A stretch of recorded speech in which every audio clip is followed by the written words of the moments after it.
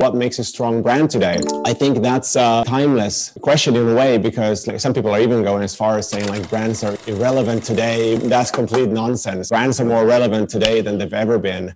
And for the simple reason that there's so much choice out there, and more than ever, you have to make it clear who you are, also increasingly what you stand for, because people buy more into that increasingly than just the product and the service.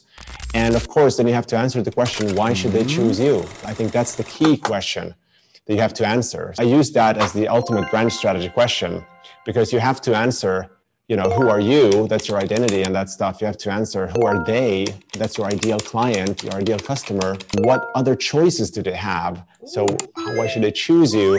And why? That's the motivator. So if you answer those things, I believe that you can create a strong brand. And the elements of a strong brand is it has to be differentiated, and it has to connect with you and give you value and meaning. People have to know you so they can choose you. And then it's why should they choose you? Because you're some way different in a way that people care about.